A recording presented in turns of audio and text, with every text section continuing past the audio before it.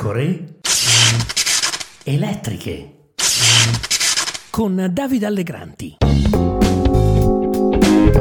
Ciao, qui Davide Allegranti. Insomma, l'Expo 2030 si terrà a Riyadh, in Arabia Saudita. L'Italia è arrivata solo terza dietro la Corea del Sud. Giorgia Meloni, avendo capito per tempo come sarebbe andata a finire, non si è nemmeno presentata a Parigi, dove c'è stato l'esito della votazione. In molti, da un paio di giorni, stanno dando la colpa ai quattrini. Persino Beppe Conte ha maramaldeggiato non poco. Questa sconfitta segnala la necessità e l'urgenza di un regime speciale che riesca a valorizzare la capitale d'Italia, ma anche l'assenza di un governo che evidentemente ha disertato la partita, ha detto Conte.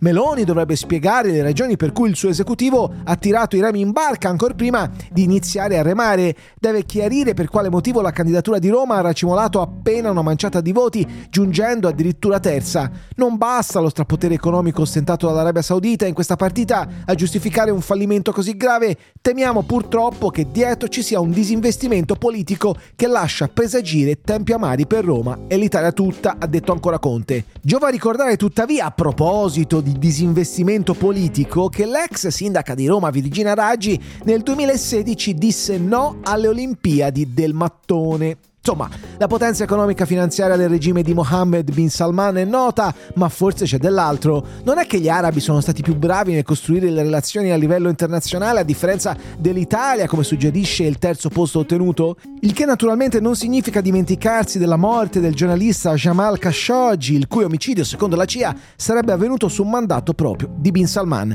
Forse dovremmo tenere in considerazione anche lo stato di salute di Roma oggi. Un commento di Lorenzo Castellani, storico e docente alla LUIS, sull'ex Twitter, oggi X, mi sembra appropriato. Non mi sembra una gran perdita vista la situazione. Roma è un comune irredimibile da decenni, con servizi pubblici ignobili e infrastrutture ridicole per una capitale occidentale, un'economia privata fondata esclusivamente sulla rendita turistica e una società civile quasi inesistente, osserva Castellani. Ma ci sono anche altre considerazioni attorno a questa sconfitta. Alcune, devo dire la verità, sono molto poco convincenti. Per esempio, tra chi non l'ha presa affatto bene e parla appunto del potere dei soldi e basta, c'è il presidente del comitato promotore, l'ambasciatore Giampiero Massolo. Se questo è quello che sceglie a stragrande maggioranza la comunità internazionale, significa che la scelta va al metodo transazionale e non transnazionale. Vale il principio dell'interesse immediato, vale il principio della deriva mercantile, ha detto Massolo, che ha aggiunto: è pericoloso, oggi l'Expo, prima i mondiali di calcio, poi chissà le Olimpiadi.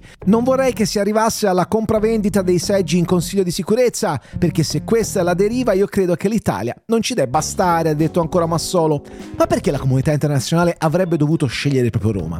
Sul sito di Expo Roma 2030 compaiono 3 motivazioni che qualcuno potrebbe considerare pittoresche. Numero 1, perché ci sarà il giubileo a Roma. Roma ha la possibilità imperdibile di coniugare Expo 2030 con un altro evento di respiro mondiale, il Giubileo 2025, che già si prepara a ospitare, c'è scritto sul sito, un'importante occasione di sinergia per la realizzazione di opere e infrastrutture funzionali pronte ad accogliere milioni di ospiti, ottimizzando costi e risorse. Numero 2, perché c'è il centro-sud. Expo 2030 può rilanciare il protagonismo dei territori e delle comunità del centro e del sud Italia, attirando nuovi capitali e investimenti nazionali e internazionali. Le 2 più recenti edizioni italiane dell'appuntamento si sono svolte nel nord della penisola, a Genova nel 1992 e a Milano nel 2015. Numero 3. C'è da fare i conti con la storia. La capitale non ha mai ospitato un'esposizione universale, ma avrebbe dovuto farlo nel 1942 e proprio per questo fu costruito il quartiere Eur. Lo scoppio della seconda guerra mondiale annullò l'evento, si legge ancora sul sito Expo Roma 2030. Ecco, forse le motivazioni non sono state considerate sufficienti. Questo è naturalmente solo il sito di presentazione e immagino, o almeno voglio sperare, che la domanda fosse articolata meglio. Però intanto il messaggio che passava al grande pubblico era questo: Roma deve ospitare l'Expo perché è Roma e perché qualcuno glielo deve. Ma ciao, a domani!